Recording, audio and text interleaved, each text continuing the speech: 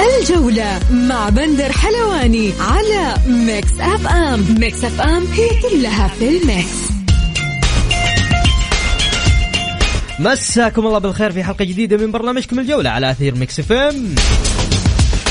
يوميا بكون معكم أنا بندر حلواني من الأحد إلى الخميس من الساعة 6 وحتى 7 مساء. بكل تأكيد حلقتنا اليوم مختلفة، عندنا فقرات كثير وأخبار وحصريات، وأيضا معنا نقاد رياضيين ومحللين ضيوف لحلقتنا اليوم. بكل تأكيد المهتم في الشأن الاتحادي العزيز أحمد العتيبي، وأيضا الإعلامي والناقد الرياضي الأستاذ أحمد الشمراني.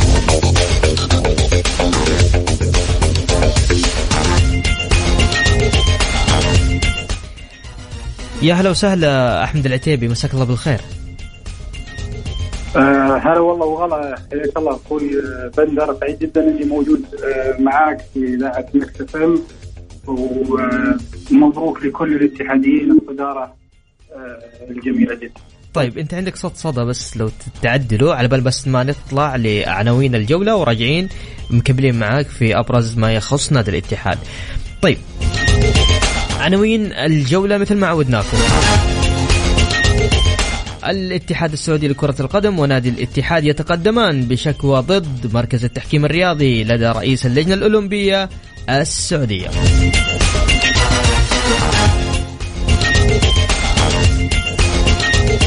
ولجنة الكفاءة المالية في وزارة الرياضة تشرح آلية سداد الأندية لمستحقاتها المالية المتأخرة والمبالغ المتبقية.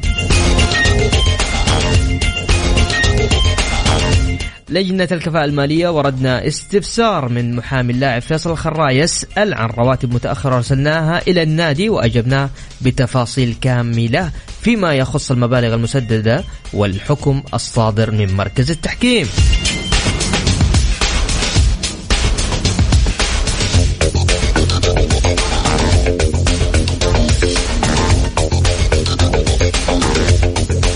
أيضا ودنا نذكركم في الجولة 21 من كأس الأمير محمد بن سلمان، راح يواجه الباطن النصر يوم الخميس يوم غد. التعاون راح يتواجه مع الاتحاد، الأهلي مع الفيحة، والهلال مع الشباب. ويوم الجمعة راح تكون مباراة الحزم والفتح والفيصلي والرائد، ويوم السبت ضمك وأبها والاتفاق والطائي.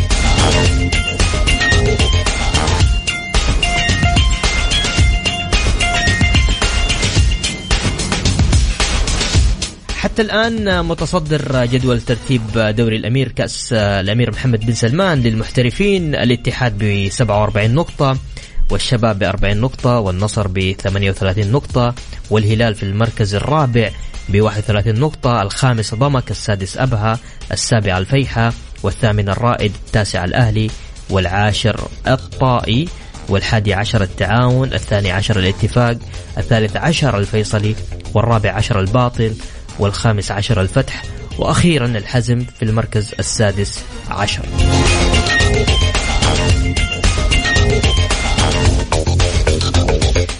طيب نرجع مع أحمد العتيبي. الاتحاد السعودي لكرة القدم ونادي الاتحاد، أوكي يا أحمد، يتقدمان بشكوى ضد مركز التحكيم الرياضي لدى رئيس اللجنة الأولمبية السعودي. أتوقع فيما يخص موضوع الجماهير الحضور. تفضل. أول شيء أتمنى أن الصوت واضح ولا لا زال فيه؟ والله فيه صوت شوية، في صدى عفوا. طيب ما أدري، ممكن أسكر وارجع مرة ثانية لأنه في مشكلة. طيب مو مشكلة نرجع الآن نكلمك ثاني مرة أحمد.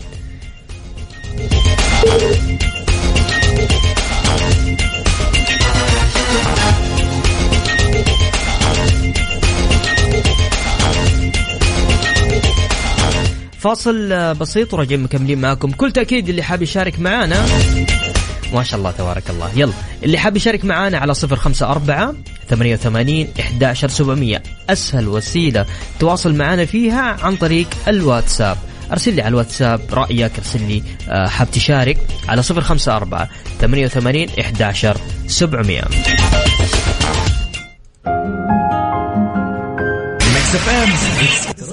الجولة مع بندر حلواني على ميكس اف ام. ميكس اف ام هي كلها في الميكس. ومستمرين معكم في برنامج الجولة على أثير ميكس اف ام. هلا وسهلا. طيب خلينا نقرأ رسائلكم. هاشم حريري يقول أتمنى فوز العميد على التعاون وتستمر الصدارة إن شاء الله، وأتوقع فوز الشباب على الهلال في الديربي وإبعاده عن المنافسة. وعندنا فواز يقول أسأل أسئلتي للضيف الكريم، هل بإمكان الاتحاد التعاقد مع لاعب بديل خارج فترة التسجيل؟ وما سبب ابتعاد الداعمين والرموز في نادي الاتحاد؟ سؤال رياضي. طيب هات السؤال الرياضي حق. وهنا كمان يقول إن شاء الله الدوري الاتحادي. طيب أعطونا بس اسماءكم يا شباب. يقول مساء الخير بندر، الجيران فرحانين بخروج الهلال من كأس العالم، من جد رابع العالم ومزعج العالم. أبرولا، تحياتي لك أبرولا. طيب معنا ومعاكم بكل تأكيد أحمد العتيبي، مساك الله بالخير مجددا معنا في برنامج الجولة تحديدا. سمعت سؤال الضيف، سؤال المستمع يقول هل بالإمكان الاتحاد التعاقد مع لاعب بديل خارج فترة التسجيل؟ وما سبب ابتعاد الداعمين والرموز في نادي الاتحاد؟ طيب أول شيء أمسي عليك أخوي بندر وعلى كل الأخوان المستمعين للبرنامج الجميل هذا. يعني أنا بالنسبة لي أعتقد أن بالنسبة للداعمين يعني هي البطولات أحيانا اللي من تحضر الداعمين. نعم نادي الاتحاد وإدارة نادي الاتحاد الحالية تعاني من قلة دعم، يعني قلة اللي واقفين مع إدارة نادي الاتحاد في هذا الوقت الصعب جدا المفصلي في تاريخ نادي الاتحاد. أما بالنسبة يعني موضوع تسجيل لاعب أجنبي من هالكلام، أنا متفائل في موضوع إصابة أحمد حجازي. أنا أعتقد إلى الآن ما تبينت مدة إصابة أحمد حجازي. حيغيب اللاعب بس ما أعتقد أنها راح تكون مدة طويلة بإذن الله. ممتاز. طيب نروح اليوم كان في اجتماع طبعا نادي الاتحاد وأيضا الاتحاد السعودي يرفعون شكوى لوزير الرياضة بشأن مركز التحكيم فيما يخص الحضور الجماهيري. أحمد كيف شايف الموضوع؟ والله يعني للأسف أنا أشوف كاتحادي وكمتابع رياضي يعني ما تمنيت أن نكون في هذا الموضوع، يعني من ناحية مركز التحكيم الرياضي يعني والمحكمين يصدرون قرار ويتم يعني حسب المعلومات اللي عندي أنه تم إبلاغ نادي الاتحاد إن شاء الله مباراة الاتحاد والنصر حتكون حضور جماهيري، تم إبلاغهم. بس يعني زي ما يقولون مسألة وقت وحتتم بعض الأمور الرسمية. مع ذلك نتفاجأ في يوم المباراة وقبل المباراة بتقريبا 4 ساعات نشوف بيان، يعني مع احترامي للمركز التحكيم الرياضي بيان ركيك جدا، وتمنينا أنه يكون فيه توضيح أكثر ومخالف للي تبلغت فيه إدارة نادي الاتحاد. وهذا الشيء اللي يضطر نادي الاتحاد أنه يعني يقدم شكوى لرئيس اللجنة الأولمبية. فإن شاء الله متفائلين خير كمتابعين وأيضا كاتحاديين لإنصاف نادي الاتحاد. نعم الاتحاد كسب الأهم اللي هي المباراة وال3 نقاط، لكن تمنينا كمتابعين رياضيين مباراة مثل هذه الأهمية أنه يكون فيها حضور جماهيري، خصوصا أن الاتحاد يعني تقاضى بالطرق الرسمية واتجاه إلى المركز التحكيم بالطرق الرسمية، وكان يعني كان بالإمكان مركز التحكيم الرياضي يعلن القرار اللي تم اتخاذه اللي هو حضور جمهور نادي الاتحاد في مباراة الاتحاد والنصر، لكن عاد ننتظر ونشوف إن شاء الله. ممتاز. إيش راح يصير. ممتاز. أحمد خليك معايا، برجع أتكلم معاك في أكثر أندية الدوري المحترفين استفادة من دعم الرياضة بشأن الحضور الجماهيري. بس نطلع فاصل بسيط وراجعين مكملين معكم في الجولة. كل حاب يشارك معنا على الواتساب على 054-88-11-700.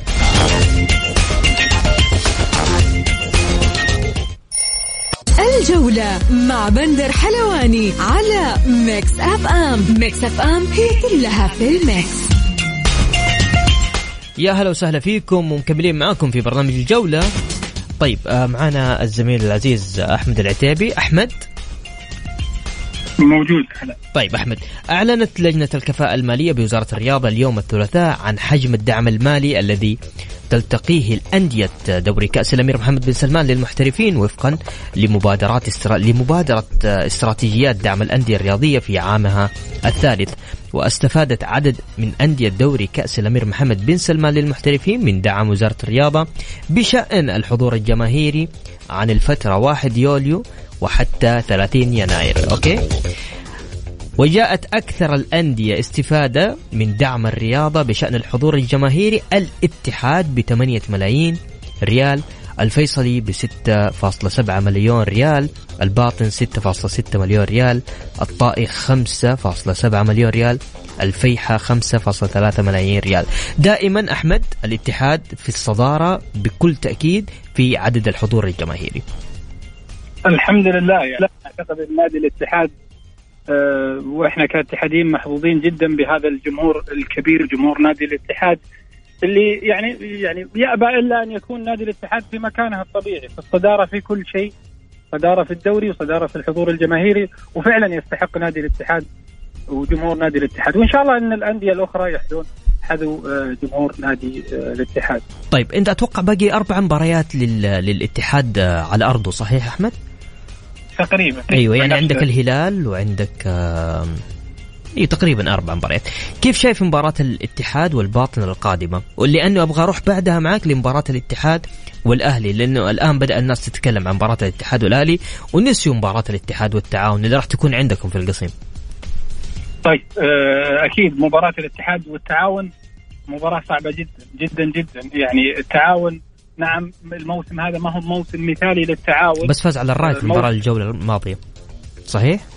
لا بس أنا أتكلم الموسم بشكل عام للتعاون. ما كان يعني موسم قوي للتعاون، لكن فترة الانتقالات يعني إدارة نادي التعاون صححت بعض الأمور لدى نادي التعاون. بدينا نشوف لمسات المدرب مانويل جوزيه في التعاون تبان أكثر. التعاون ال4 مباريات الماضية كانت كل مباراة أصعب من الثانية. يعني التعاون لعب مع الهلال، خسر أمام الهلال وأيضا أمام النصر في مباراة كانت يعني سيناريو المباراة كان صعب جدا على النصر اللي هو انتصر بهدف بسبب هدف من لاعب التعاون عون السلولي في مرماه. فما كان التعاون الفريق السهل أمام أيضا النصر. برضو نفس الحكاية مباراة التعاون والأهلي اللي انتهت بتعادل. فكان التعاون يلعب مباريات صعبة متتالية، مع ذلك يقدم مستوى فني ممتاز جدا خصوصا مع استقطاباته الأخيرة. أيضا الديربي القصيم قطاع التعاون يقدم كرة جميلة جدا وينتصر أمام الرائد ب3 أهداف صحيح وبنظافة شباك. التعاون في الفترة الحالية حسب وجهة نظري يمر في أفضل فتراته الفنية من بداية هذا الموسم. فلذلك أنا أقول جمهور نادي الاتحاد ويجب على مدرب نادي الاتحاد أن يحسب حساب نادي التعاون، خصوصا أن الاتحاد هيلعب معه مباراتين دوري وكاس. صحيح. عندك طبعا يوم الخميس عندك مباراة مع التعاون، وعندك أيضا يوم الاثنين 21 فبراير عندك مباراة مع التعاون في كأس الملك. مباراتين ورا بعض. صحيح. مباراتين صعبتين أمام التعاون، وأعتقد أن نادي التعاون يعد العدة لمباراة الكأس وأيضا مباراة الدوري لكي يهرب من المناطق المتأخرة. فأنا متأكد أن هذه المباراة لن تكون مباراة سهلة على مدرب نادي الاتحاد كوزمين كونترا اللي يقود نادي الاتحاد بخطى ثابتة نحو الدوري بإذن الله. لكن مسألة أنه والله الجمهور أو حتى المتابعين يعتقدون أن المباراة راح تكون سهلة على نادي الاتحاد، أنا أختلف تماما في هذا الموضوع. طيب عندي سؤال من أبو راجح يقول لا من مهند من جدة، يقول أمسي عليكم وعلى أبو راجح. أوكي. وسؤالي لماذا رئيس نادي الاتحاد أنمار الحائلي ما طلع ولا تصريح بخصوص موضوع منع الجمهور في مباراة النصر ووضح للجمهور بأن تم أخبار النادي بتعليق العقوبة وتفاجأنا قبل المباراة ب4 ساعات بالبيان الصادر. أتوقع يعني خلاص اليوم صارت الأمور واضحة يا مهند. نادي الاتحاد والاتحاد السعودي رفعوا للوزير فيما يخص عدم حضور الجماهير في مباراة الاتحاد والنصر. طيب أروح لأحمد. مباراة الأهلي والاتحاد، في حديث الآن بدأ الجمهور يتكلم عن مباراة الديربي بين الأهلي والاتحاد من الآن. هو أكيد المباراة مهمة جدا. مباراة الاتحاد والأهلي دائما وابدا من أصعب المباريات. نتكلم على الاتحاد على الأهلي مباريات قوية جدا، لكن أعتقد أنه يعني سابق جدا لأوانه الحديث عن هذه المباراة. ما راح يكون هذا الحديث الآن مفيد للاتحاديين، حتى لو كانت المباراة مهمة. مباراة الأهلي برضو بعدها مباراة الهلال، يعني تحديات صعبة حتكون على الاتحاد، لكن أعتقد تركيز إدارة نادي الاتحاد ومدرب نادي الاتحاد على مباراة التعاون الدورية الأولى. كل مباراة يعني هذا الشيء الجميل. يعني موضوع سؤال الأخ مهند في موضوع إدارة نادي الاتحاد، أعتقد أن إدارة نادي الاتحاد قاعدة تتخذ القرارات الصحيحة، وأيضا سياستها سياسة أنا أشوفها ممتازة جدا. عدم الأخذ الاتحادي لين الأمور الإعلامية وحديث إعلامي في كثير من المواضيع، رغم أن موضوع مثلا مركز التحكيم الرياضي اللي اليوم الموضوع عند رئيس اللجنة الأولمبية، أنا أعتقد أن الموضوع هذا حيكون فداه عالي جدا لو قررت إدارة نادي الاتحاد أنها تتخذ والله نطلع في كل برنامج، نتكلم في كل مكان، نصدر بيانات، لكن هذا الشيء حيشتت الفريق. على الأقل ما راح يكون له فائدة للفريق وأيضا للجمهور، راح يحقن الجمهور أكثر وأكثر. فتركيز إدارة نادي الاتحاد على اتخاذ الخطوات الرسمية القانونية أنا أرى أنه قرار حكيم جدا من إدارة نادي الاتحاد، وفي النهاية يعني تركيز على الدوري فقط، الدوري. ممتاز. طيب أحمد، عندك حاجة أخيرة حاب تضيفها؟ تفضل، عندك المايك. والله أنا بس أحب أقول يعني لكل الجمهور الاتحادي، الدوري يحتم بمثل هذه المباريات. صعوبة هذه المباراة صحيح. مباراة التعاون خارج أرضه، الدوري يتم حسمه في هذه المباريات الصعبة، ومتأكد جدا إن شاء الله أن الفريق حيكون عند الموعد. أنتم جمهور نادي الاتحاد خصوصا في القصيم نتمنى أنكم تكونون أيضا كعادتكم في الموعد. وشكرا لك حبيبنا بندر، وسعيد جدا بتواجدي معك. تسلم، شكرا لك. البرنامج الجميل. تسلم يا أحمد، شكرا لك، يا هلا وسهلا. بكل تأكيد اللي حاب يشارك معنا عبر الواتساب على 054-88-11700. الجولة مع بندر حلواني على ميكس أف أم. ميكس أف أم هي كلها في الميكس. ومستمرين معكم في برنامج الجولة على أثير ميكس أف أم.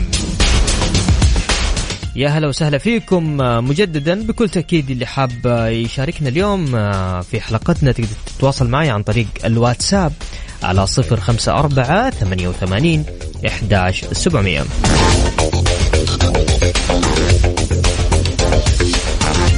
أيضا معنا اليوم الأستاذ والإعلامي القدير الأستاذ أحمد الشبراني. مساك الله بالخير أستاذ أحمد. أهلا وسهلا، حياك الله بندر، والتحية أيضا لمستمعي الإذاعة برنامجكم الجميل. لكن قبل أن نبدأ لو تعطيني دقيقة طبعا. أو أقل شوية ودي أوصل رسالة طبعا. اليوم لا شك أنك تلاحظ أخي بندر وأنت جزء من الإعلام التراشق الإعلامي اللي يحدث بين الإعلاميين في وسائل التواصل الاجتماعي، وأمتد أيضا لبعض البرامج. احنا للأسف الشديد الآن لنا بعضنا حتى يكون منصف ما زالوا يتعاطون مع وسائل التواصل الاجتماعي على أنها صحيفة ورقية يكتب فيها رأيه، وردة الفعل قد تأتي في لحظة وقد لا تأتي. اليوم وسائل التواصل الاجتماعي أعتقد أنها ألقت الضوء على كثيرا من مناقب الوسط الرياضي بشكل عام، وألقت أيضا الكثير على سلبيات الإعلام الرياضي بشكل عام. اليوم اللي بشوفه أنا أخي بندر، وربما أنت أيضا من الناس اللي بيتابع ويشوف، تراشق غير مبرر بين زملاء المهنة، بين أصدقاء الأمس، بين ناس يفترض أنهم يقودوا الفكر، بين ناس يفترض أنهم يوجهوا الوسط الرياضي، يوجهوا الجمهور. لكن اليوم للأسف حولوا الإعلام الرياضي إلى حطب شتاء. الكل بات اليوم يقتات على مشاكل الإعلام الرياضي حتى صغار الجمهور. فإذا متى نظل عرضة لمثل هذا الكلام؟ أنا حقيقة ما نصب نفسي إني واعظ، ولا نصب نفسي إني ما شاء الله أفضل من غيري، بقدر ما استشعرت دوري كإعلامي له تجربته في الإعلام بعد أن وصل أو بلغ سير الزباب. هل تشاركني هذا الهم يا بندر؟ طبعا بكل تأكيد. المفترض فعليا مع الاحترام والتقدير الكامل للزملاء في الإعلام الرياضي، فممثلة في الأستاذ الدكتور رجل الله السلمي والأستاذ أحمد عادل الزهراني أيضا، المفترض لازم يكون في وقفة صارمة ضد بعض الزملاء الإعلاميين اللي عندهم تجاوزات كثيرة على عبر التواصل على مواقع التواصل الاجتماعي. بكل تأكيد أستاذ أحمد، يعني أنتم الجيل الجميل، يعني أنا أتكلم وأنتم مدرسة ونحن نتعلم منكم، فبكل تأكيد يعني نصيحتك هذه محل احترام وتقدير والله يا أستاذ أحمد.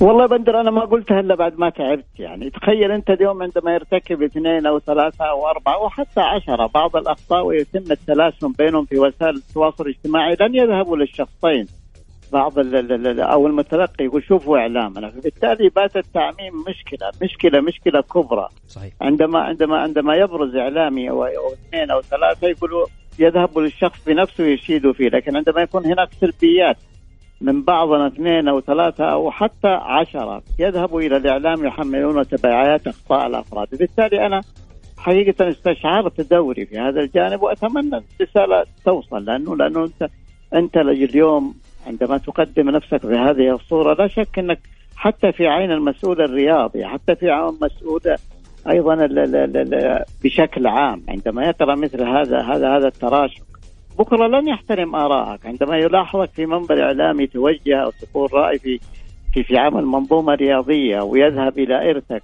ويجد فيه كثير من الشتائم، من الطبيعي جدا أن بضدها تعرف الأشياء.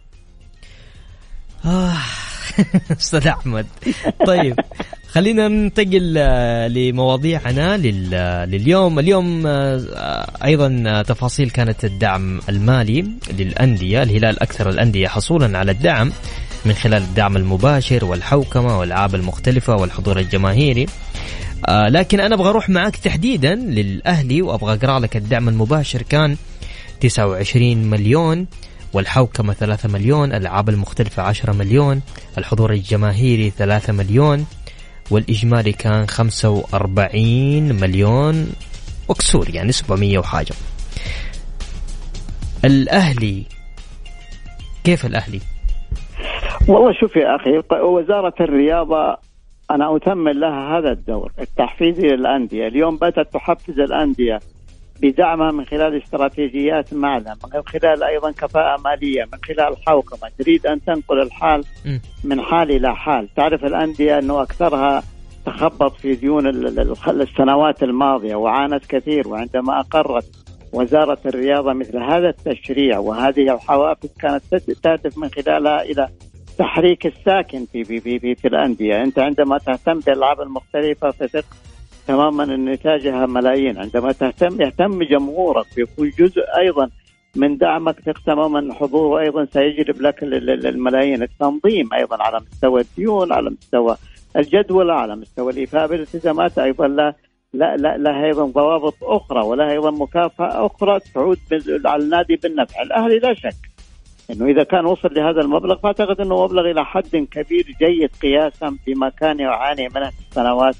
الماضية. الأهلي عندما أتحدث عنه فأنا أتحدث حقيقة عن مراحل هي اللي يتعبد الأهلي. اليوم ماجد النفيعي واللي ذكرت في أكثر من تغريدة وفي أكثر من برنامج أنه الرجل المناسب في المكان المناسب، ما كان هدفي فقط دعم اسم ماجد بقدر ما هدفي هو دعم استقرار النادي. عندما أنت كل في سنة أو في موسم رياضي تغير لي 4 إدارتين، في 4 سنوات تغير لي 6 7 8 9 إدارات، في 3 مواسم أو 4 مواسم تغير لي 4 5 مدربين، في نفس المواسم أيضا تقصي لا يقل عن 20 لاعب وتستقطب 20 لاعب وتكبر الفاتورة على النادي. الاستقرار مهم جدا. عندما نستشهد بالهلال في هذا الجانب فنحن نستشهد بتجربة ماثلة أمامنا. شوف الاستقرار ايش جانا من وراء اليوم أيضا، ونحن نتحدث عن الاستقرار نراه في الاتحاد. أنت عشت وعشنا كلنا في السنوات الماضية مع الاتحاد مأساة الصراع من أجل البقاء، لكن في النهاية إدارة الأستاذ انمار الحائلي وأحمد كعكي وزملائهم في الإدارة استطاعوا أن يستفيدوا من التجربة وأن يقدموا الاتحاد اليوم بشكل مختلف. باقي بين الاتحاد وبطولة الدوري مسألة وقت فقط لا غير، لأنه كما أراه هو الأبرز. بالتالي أعتقد أن الأهلي يحتاج مننا جميعا أن ندعم، نحتاج مننا أن نقف معه، يحتاج مننا أيضا أن نكون جزء من العمل الإصلاحي داخل النادي الأهلي. حكاية الهاشتاجات أرحل يعني فيعي واطردوا موسى ولا نبغى ذا. لا، أنا من الناس اللي ينتقد ليل نهار، وأنا من الناس اللي يقول إن هاسي أقل من الأهلي، وأنا من الناس اللي أقول أنتظر على حر من الجمر إلغاء عقد هاسي. هذا النقد قد يقوى وعندي مبرراتي، لكن أن يتحول النقد إلى تجهيز جمهور، ويتحول النقد إلى المطالبة بشيلة رئيس النادي، فهذا أيضا يقودنا إلى مرحلة أخرى من مراحل أيضا التعثر في النادي الأهلي. أنا على الصعيد الشخصي أتمنى من أعماق قلبي أن يستمر ماجد النفيعي ليس فترة واحدة فقط بل فترتين، شريط أن يكون هناك إصلاح، وشريط أيضا يستفيد من التجربة اللي بيعيشها الآن. ممتاز. طيب أستاذ أحمد، أبغى أذكر لك في الجولة 21 تحديدا يوم الخميس مباراة الأهلي أمام الفيحة 1. أيضا يوم الاثنين القادم يعني في 3-4 أيام مباراة الشباب مع الأهلي في دور 8 في كأس خادم الحرمين الشريفين. السؤال: الأهلي حيقدر يتجاوز؟ إن كان تجاوز في الدوري وضعه ليس بالمطمن لجماهير نادي الأهلي، وأيضا الخروج من كأس الملك ليس شيء مناسب لإدارة الأهلي ولا لمدرب الأهلي ولا لجمهور الأهلي. أنا معك إنه من يبدأ خطأ لابد أن يدفع ثمن هذا الخطأ. والخطأ اللي ارتكبه الأهلي أولا في التعاقدات في الفترة الصيفية ما كانت على قدر كبير من مسؤولية يعني أو من التأثير على الفريق. التصحيح في الفترة الثانية جاء، لكن الخلل الأكبر ما زال هو بيت الداء الآن في الفريق، ليس اللاعبين وليس الإدارة. بيت الداء هو هاسي للأسف استمراره أعتقد إنه سيضر بالفريق. لو أخذنا مثلا المباراة الأخيرة اللي أمام الفتح واللي كان مطرود من الفتح لاعبين، الأهلي بشق الأنفس استطاع أن يكسب بهدف بعد أن قدم أداء باهت. البعض احتج على السومة عندما امتعض وهو يخرج. يا أخي أنا رأس الحربة وأنا الهداف وأنا الكابتن، فبدل ما تتركني أنا في وضع، لو خاصني وأنا في وضع في أي لحظة سأسجل، فجأة يسحب السومة وينزل لك مدافع، وكانه يبغى يحافظ على التقدم رغم أن فريق الفتح منقوص لاعبين. أيضا بعض القرارات كثير الاستغراب. بالتالي أنا معك إن مباراة الفيحاء عندي أنا على الصعيد الشخصي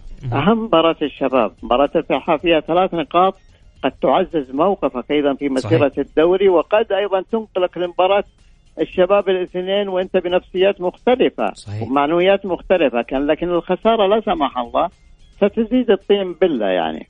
طيب. وحتساهم أيضا بظهورك بعدم ظهورك أمام الشباب. أنا عندما يلتقي الأهلي مع الفرق أنداده وجها لوجه وكيف يقدم مباريات جيدة، لأن هذا أيضا راجع للاعبين يدركون حجم مواجهة الشباب، حجم مواجهة الهلال، حجم مواجهة النصر، الاتحاد. لكن مشكلة الأهلي اليوم مع التفريط في نقاط مع فرق كنا نتوقع أنها أقل منها. ممتاز. طيب نروح لأسئلة المستمعين. يقول سؤال للضيف الكريم: هل ستقوم إدارة الأهلي بإقالة هاسي قريبا؟ هذا سؤال. السؤال الثاني من فواز: أين أعضاء الشرف والرموز عن النادي الأهلي؟ هذا السؤال الثاني. حمد يقول: أستاذ أحمد الشمراني، ما هي أجمل فترات النادي الأهلي تاريخيا حتى ولو بلا بطولات؟ وشكرا. وهنا سؤال: هل النفيعي رجل المرحلة؟ طيب نبدأ واحدة. أستاذ أحمد، هل ستقوم إدارة الأهلي بإقالة هاسي قريبا؟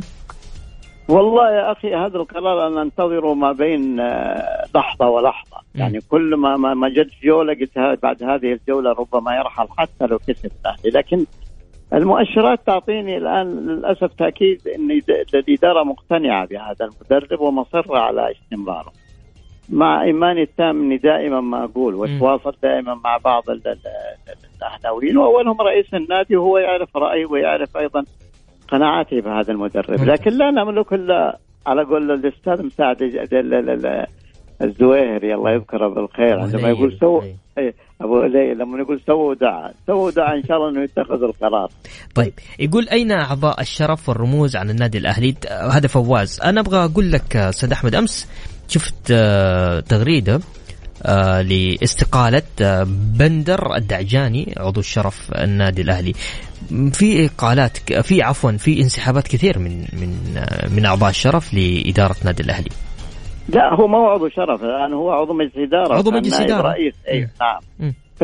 فأنا من الناس اللي يعتبر بندر إضافة يا أخي للنادي. بندر من الشخصيات الجميلة، وبندر أيضا عندما جاب طموحات وجاب حماس، لكن انسحابه إذا صدقت الأخبار فأعتقد أنه أيضا هذا للأسف الشديد ربما لا يخدم الإدارة ولا يخدم ماجد النفيعي شخصيا، لأنه كان يعول عليه وعلى زملائه في المجلس الشيء الكثير. أما بالنسبة في سؤال ثاني تقول حول ماذا؟ أين أعضاء شرف والرموز عن النادي الأهلي؟ حقيقة المرحلة الحالية، مرحلة اليوم إلغاء مجالس الشرف، ومرحلة أيضا إدارة الأندية من خلال أعضاء الشرف، كشفت الوجه الآخر لكثير من الأندية. المحبين في ما زالوا مستمرين في الهلال، والعشاق ما زالوا يدعموا في النصر. الأهلي الوحيد ربما أيضا اللي ينسحبوا بدون حتى يتركوا لنا على الأقل مبرر انسحابهم. العضو الشرف اليوم دوره أهم من عضو الشرف أمس. عضو الشرف أمس كان ربما يكون إدارة ويدعم ويتحمل مسؤوليات زي ما كان الأمير خالد بن عبد الله يذكره بالخير، وقبل الأمير محمد، وقبلهم أيضا الأمير عبد الله الفيصل عليه رحمة الله. لكن اليوم أعتقد أنه المحب الصادق والمحب اللي يدعم النادي. لكن اليوم أنا اللي مشاهده في المشهد أن هناك انسحاب كلي من أعضاء شرف الأهلي.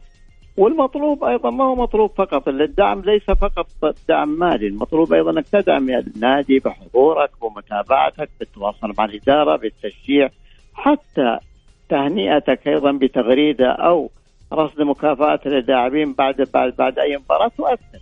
صحيح. لكن للأسف أنا أشوفها في هذا الجانب هناك ابتعاد سلبي، بل أن بعضهم اللي كانوا يدعون أنهم عشاق للأهلي وأنهم كانوا يتواجدون في التمارين ويتواجدون في كل المباريات، تحولوا الآن إلى أضداد ضد الإدارة من خلال حساباتهم، من خلال المساحات، من خلال أيضا استثمار بعض النتائج السلبية. وهذا حقيقة للأسف الشديد واقع لا يشبه الأهلي. الأهلي كان مثال في اللحمة، كان مثال في أن كل أهلاوي من جانبه يدعم وكل أهلاوي من جانبه يدافع. لكن اليوم اللي بلاحظه أنا الأوراق داخل النادي اختلطت. طيب أستاذ أحمد على السريع، ما هي أجمل فترات النادي الأهلي تاريخيا حتى ولو بلا بطولات؟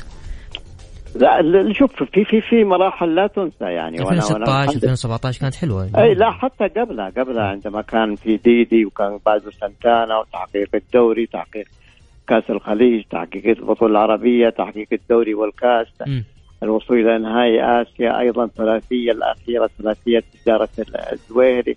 وهناك مراحل أيضا لم يحقق الأهلي فيها بطولات، لكن كان يصل للنهائيات وكان كتفا مع كتف مع المنافسين، لكن حدثت أمور ربما خارج نطاق الرياضة أقصتهم من بطولات كان الأحق بها. النفيعي رجل المرحلة على السريع. أنا من الناس اللي أعتقد أن ماجد النفيعي هو رجل كل المراحل، بشرط أن ندعمه حتى ولو بالرأي الصادق. الدعم لا يعني أنك تروح تدفع فلوس. الدعم يا أخي حتى الكلمة الطيبة هي دعم للنادي. الكلمة التشجيعية دعم. لكن إذا كان ما بين لحظة وأخرى عندما يهتز وضع الفريق نشاهد هاشتاجات ونشاهد تحريض ونشاهد مساحات، هذا لا ما يسمى دعم. والرياضة اليوم يا أخ بندر وكلنا نعرف أنها اليوم تحت مظلة الدولة، فأتمنى من الأخوان ذول المنفلتين أن يعرفوا أن الرياضة اليوم مرجعيتها الدولة، مرجعيتها وزارة الرياضة، هي اللي يحكم وهي اللي يتحكم وهي اللي يوجه. فمتى ما وجدت أن هناك خلل يستحق التدخل فحتما ستتدخل. وهناك جمعيات عمومية أيضا يجب تقوم بدورها لا يجب أن يكون فقط لا غير اختيار رئيس ومغادرة رئيس وإسقاط رئيس، يجب أن يكون دورها أكبر وأعم. صحيح. عندك حاجة حاب تضيفها أخيرا؟ تفضل أستاذ أحمد. حاجتي الوحيدة فقط هو هاجسي صراع الزملاء الإعلاميين، أتمنى أن ينتهي حتى ولو بعصا قرار. بحول الله أستاذ أحمد، شكرا لك وشكرا لمداخلتك معنا في برنامج الجولة. تحياتي لك. شكرا لك يا بندر والتحيات أيضا للمستمعين. كنت أبغى أقول مشاهدين، تعودنا على التلفزيون. تسلم، شكرا لك أستاذ أحمد. مع السلامة. أكثر الأندية استفادة من الألعاب: نادي الهلال ب 22 مليون، ونادي الاتحاد ب 17 مليون، ونادي الشباب ب 12 مليون، وأخيرا نادي الأهلي ب 10 ملايين ريال. وبكذا وصلنا معكم لنهاية جولتنا. بكل تأكيد أسعد دائما وأبدا بالتواصل معكم عبر برنامج الجولة على إذاعة ميكس اف ام. غدا يتجدد اللقاء في تمام الساعة 6. كنت معكم أنا بندر حلواني، في أمان الله.